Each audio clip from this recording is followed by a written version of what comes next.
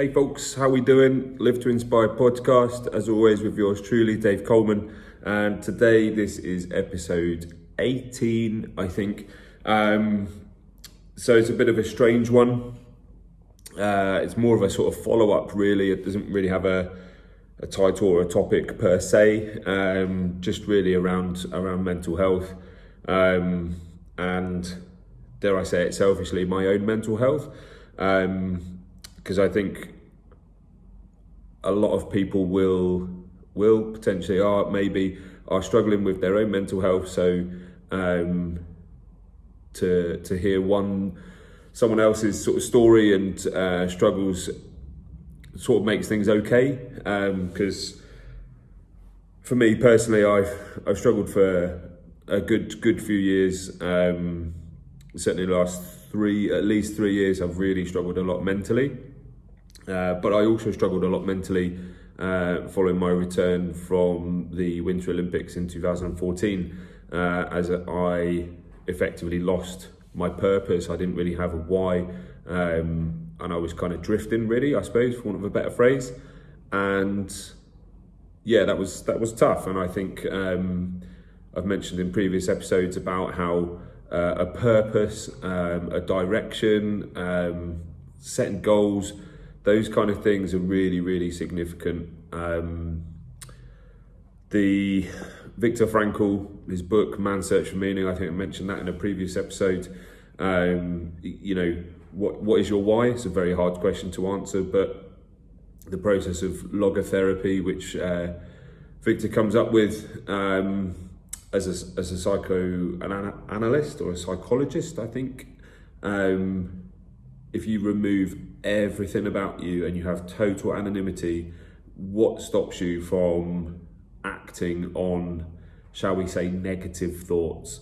And that can then be the key to finding out what your purpose is. So it's quite a powerful but simple technique. So like I said, I struggled a lot after the Winter Olympics when I returned, but more prevalent has been the last sort of 3.5 years of my life. So yeah, just to go through a few bits really, and things I've learned to help myself and hopefully help you guys. So like I said, the premise for this episode is really based around messages I receive. It's really nice, and it helps me a lot. It helps me a lot, more than you guys know, but hopefully potentially by the end of this episode you will have a level of understanding what it means to me. That on the face of things, you can paint your smile on, you can be positive, you can be happy. For some people that's easy, and it's part of their character, right? It's they're real extroverts and they're always that happy person. But that's the happy person that you might see. What are they like behind closed doors? Are they really introverted? Again, I think I've mentioned about imposter syndrome. Almost every time I go to rugby training whilst I'm out here in Bahrain, I feel a little bit of the imposter syndrome kicking in. I've no idea why. It doesn't make any sense. There's no rhyme or reason to it, but it just kind of kicks in. But then it's like, as explaining to someone that if you don't really know what imposter syndrome is, the kind of equivalent is like a kid going to school, first day of school, new people, it's big, it's massive change. All the other kids are the same age, they're all there for the same reason, just like you are, but actually it's really terrifying. But once you finish the school day, sometimes kids don't want to leave, or and it takes a while to overcome it, right? Some kids can do it immediately, some kids take a lot longer, and it's the same with adults, right? It's the same with me. I've been going to this rugby club for 6, 7, 8 months now. I've played rugby in the past. It's not a problem. I know what I'm doing, hopefully. But I still feel really, really out of place, like I shouldn't be there, even though I know everyone and it's a really safe, non-judgmental environment. So those kind of things do kick in.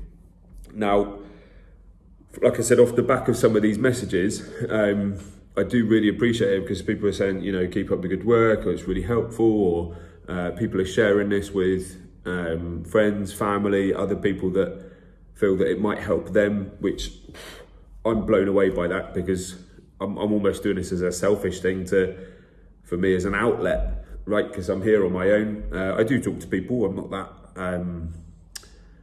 that much of a caterpillar, right? Or a butterfly. I'm not just in my bubble. I do talk to people, but this allows me to almost freedom of speech, shall we say. I'm sure Elon Musk would love that. But I came across this image. I was looking at Maslow's hierarchy of needs, which I'll go through again shortly. But there's positive and negative indicators for mental wellness or mental illness. Again, you could transfer that to well-being, or even just problems. And it kind of it kind of triggered me in a way, because I'm looking at it, and on the left-hand side, right, we've got these positive indicators. They're really good, right? Life satisfaction and happiness.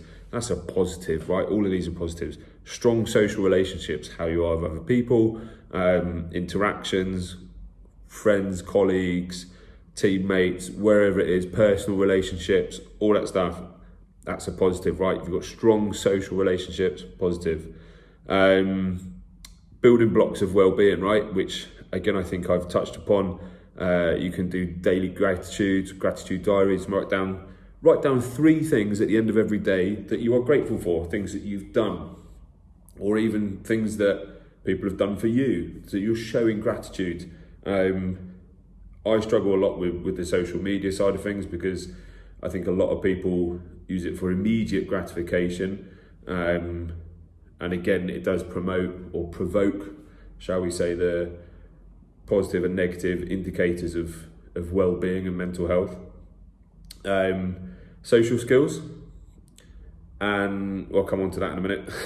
Healthy interactions with minimal bullying but high support.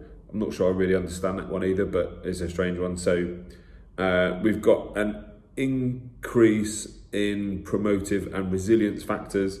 This is for the positive indicators or mental wellness. So for me, I sort of think, well, I'm all right. I've got life satisfaction. I'm happy. Got fairly good, strong social relationships. Social skills. I can do social skills. It's not what I would do out of choice. I don't feel especially comfortable in social situations, but I'll get on with it, and I'll try my best to make friends, as much as people sort of prejudge as well, but there we go, that happens. But then this is the one that really sort of triggered me, right? Because I'm looking at all of these factors, and it says they're positive, and I'm thinking, right, I've got my mental wellness, my well-being, I'm in a good place. And then it says basic needs are met. So that's what got me onto, I referred myself back to Maslow's hierarchy of needs. And the basic needs are psychological, physiological, right? So air, water, food, shelter, sleep, clothing, anything like that. That is a basic need, along with safety, so personal security. If you have somewhere to sleep or some shelter, you'd like to think that it was a safe and secure environment. Employment, resources, health. So again, the food you're eating, the water you're drinking, the air you're breathing, is that safe? Is it clean air? What's the pollution levels? You can work that one out. What were the other? Basic needs. So even more basic, love and belonging. So again, initially the sort of assumption that one would make about love and belonging would be some sort of relationship, but it can obviously be friendships as well, right? Family, and obviously the intimacy of a partner. But it boils down to a sense of connection. So if you don't have a sense of connection with anyone or anything, like friendship, family, take away any intimate relationships, just friends and family, if you struggle to have a sense of belonging, you're not meeting your basic needs. As we're going up this hierarchy of needs, again, please do Google it, it's very interesting. Esteem, right? How do you feel about yourself? Self-esteem, self-respect, recognition, the strength you have, so mental resilience, emotional quotient, dealing with other people, dealing with situations, and also I find it quite prevalent as well in this day and age, a level of freedom. So I think a lot of people I know are trying to search for financial freedom. That's a whole different kettle of fish. But go right down again back to the bottom of the triangle, the pyramid, the basic needs, the physiological needs: air, water, food, shelter, sleep, clothing. If you've got those, then you're starting to meet some basic needs. So you could argue that I am meeting those. What I struggle with is a sense of belonging with friendships, with family. I always feel, if you've ever watched Carl Pilkington or listened to some of his ramblings, it's a fascinating chap. He did a show directed by Ricky Gervais, An Idiot Aboard, and I can't remember the other one, but he said about relationships, he met a polygamist. I think he had 4 wives, 5 wives, something like 20 kids. It's crazy. Crazy to me, anyway. And he was saying, you know what? He said the best person who had the best level of belonging was Snow White. So we were sort of thinking, what's he talking about, Snow White? He said she had it perfect, right? She had 7 mates and they all had their own specific traits or characteristics. Now, I appreciate that's sort of fictional, right? But how many of your friends through whatever, Facebook, Instagram, socials, employment, whatever it is, how many of those friends would you say you could jump to or speak to or pick up the phone and that they would genuinely, be there to offer some support?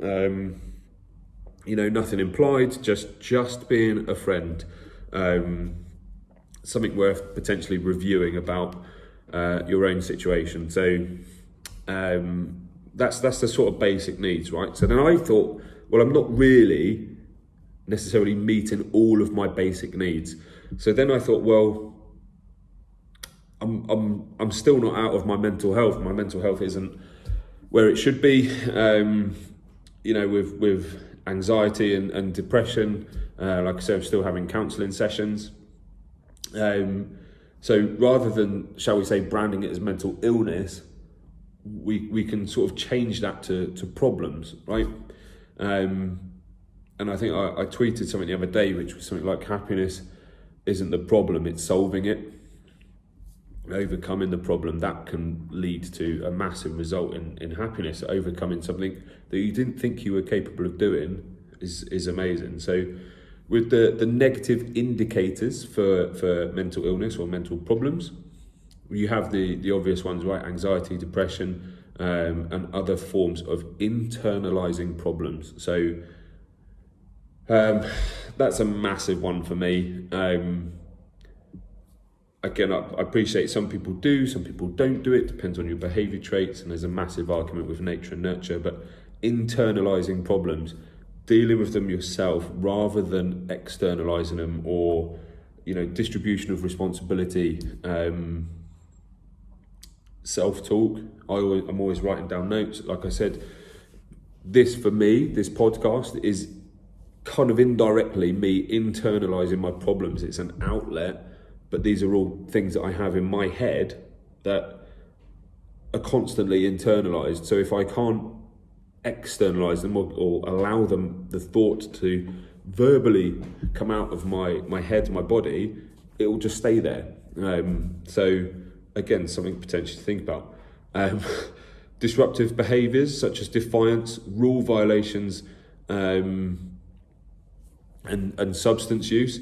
I appreciate there are people in and around the world that are in dark places that do use substances. Rule violations and defiance. Again, I wouldn't say I'm an outright defiance or any special rule violations. Disruptive behaviours, I don't know. I really don't know. I try my best, as always, with anything I do, if I'm putting my name to it, such as this podcast, obviously the book, any employment, whatever it is, it's got my name to it. It's me. It's a reflection of me and my own abilities and my skill set. So I will always do my utmost to give my best, right? And because, like I said, that's what I want to do. It's my purpose in life, to help other people. So again, a few factors there potentially that we can think about. Are we being disruptive? Again, that could be within relationships, could be with friendships, could be with work. I found myself actually one incident at rugby training. I just didn't really understand what had happened. Someone said they tackled me when they clearly hadn't, and we were playing touch rugby. So I got really confused by the whole situation, and I thought, well, I'm not accepting that. And then it turned into this massive disruptive thing. Here you go. See, need an outlet. And I came home and I just sat in the shower and I was crying, and I thought, what happened? It was such an out of body experience. I didn't know what was going on. I didn't know what had happened. I didn't why did I react in that way? That's not me. I appreciate competitive situations and those side of things are different. And the heat of the moment, but it was nothing like that. It's just training. It wasn't a match. It wasn't anything. So I was really confused, and I really struggled to come to terms with it for at least a week. And I think I genuinely stepped away from the following training session because I didn't know where I was mentally. I didn't know how I could cope with that situation if it came up again. So it can affect us all in very different ways. Other indicators include things like trauma and environmental stresses, so very similar to what I was saying about disruptive behaviour. Thinking errors or behavioural withdrawal. Again, very, very similar to what I just explained. A risky or unsafe setting. So again, that's something that led me back to Maslow's hierarchy of needs. Where was it? Yeah, safety. Safety is the second level. If you're not in a safe environment, you're potentially then exposing yourself, or it could compound or exacerbate the mental illness or any problem that you may have can be exacerbated by an unsafe or a risky setting that you're in. So possibly take some time to reflect on where you are and the setting that you're in. Something that's a trigger for me, this was a big one, inconsistent rules and expectations across a variety of settings. Inconsistent rules, I mean, that is a big red button for me. It's the whole thing of, do as I say, not as I do, or it's one rule for them and it's another rule for everyone else. My brain can't cope with that. I don't understand. So I need to know why those rules are there. If I have an explanation, if I understand it and it's justified, I'm okay with it. But if it's inconsistent and it's one for one and one for everyone else, or do as I say, not as I do, really confuses me. So that then is linked obviously with an unsafe setting because it's risky. It's like I said previously, a rule violation. So all these things are potentially compounding the problem, compounding the mental illness. And that really struck a chord with me. So it made me think, how do we, there's no right or wrong answer with this, it's all individual, right? But when we go through the hierarchy of needs, through physiological as a basic, then we go up to safety, then we go love and belonging, we reach esteem, and then at the top of the pyramid we have self-actualization. So again, where I've done some more research on this, as we go up from the bottom to esteem, the motivation that we have to get ourselves, shall we say, out of the hole, out of that dark place, the motivation decreases as the needs are met, right? So if you have a we will have physiological needs, but if you have access to air, water, food, shelter, sleep, that's ticked off, right? So then your motivation might decrease a little bit, because then you're then focusing on safety. So as you go up, the motivation decreases. It's only when you enter the self-actualization phase where the motivation increases. So it sounds weird, but when you are in that self-actualization about being in oneself, being in the moment, being where you are, then it turns into a growth need. And that's where I think I've alluded to in previous episodes about a fixed versus growth mindset. I think I said at the start of this episode about daily gratifications. Find one thing, 3 things, 5, 10, whatever they are, about what you are grateful for. That will then allow you to then grow, because you then are embracing self-actualization and you're focusing on the top of the pyramid rather than all the basic fundamental needs. So the biggest challenge to getting to self-actualization for me, and I believe potentially others, is the sense of belonging and a sense of love, right? So that's where things like dating apps exist, okay? So your Tinders, your Bumbles, your Hinge, your whatever they are, okay? And then it links very closely to, I may have alluded to previously again, about Netflix syndrome. How many times have you gone onto Netflix or onto YouTube or whatever it is to watch something, even Spotify, listening to an amazing podcast such as Live to Inspire by me. But you may go, actually, you know what? I'm going to listen to 5 minutes of that, and then you check out. Or you're watching a film, you finally decided on a film, you've watched it for 5 minutes and you go, just not into it. I really want to watch something else. I want to watch a series. And then very quickly, you just change. So it happens a lot in this day and age, in the intimate relationships that people have break down very quickly, because other options are always there. The easy options are always there. It pains me that I know quite a lot of marriages that have broken up after 1 year, 2 years, 3 years. Some people have children in those marriages as well. Again, that's for everyone to decide on their individual merit.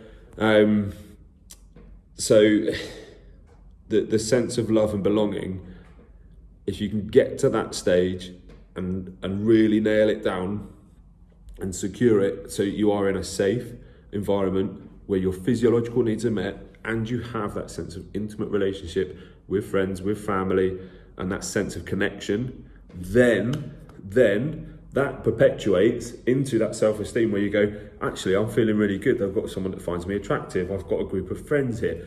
Everything then starts to perpetuate from there. So the love and belonging is right in the middle, just before motivation increases, and it's above where motivation is, or the basic needs are. So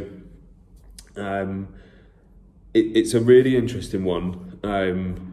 I like to understand it because, like I said, if I can't get my head around inconsistent rules or expectations, self-expectations, expectations of others,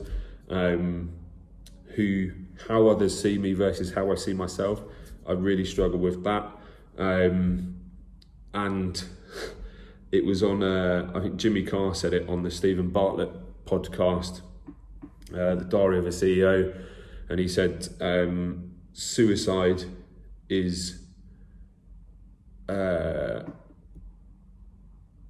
long-term solution to a temporary problem. I think that's right, something along those lines. You know, I've mentioned that negative mental health or mental illness, it's a broad spectrum, right? And different people suffer at different stages, but if we're in that self-actualization and we can remove the, shall we say, option of attempting suicide as a solution to a short-term problem, then we can start to really build and become self-aware of who we are and the growth factors we have, where we're meeting those basic needs.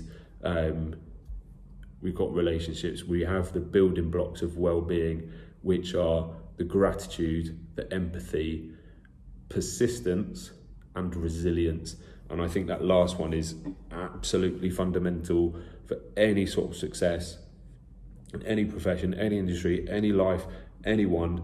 If you have a level of resilience and emotional quotient, you can cope with anything. And just be true to you, take a step back from some factors, and then, you know, take a step back to like art, look from the outside in rather than being inside looking really close at it. Take a step back and look at yourself, looking at things. How can you respond in a positive action to those situations? So I appreciate it's a slightly longer episode today, but I feel like it's something I need to get off my chest. And you know, I do struggle daily. I appreciate that it may come across as I'm in a good place and I'm happy. And there are times, don't get me wrong, there are some good times, you know, making memories and being present in the moment. But there are daily struggles with anxiety, with levels of conformity, all sorts of bits and bobs that I suffer with. So as always, I do appreciate you taking the time to listen to my content.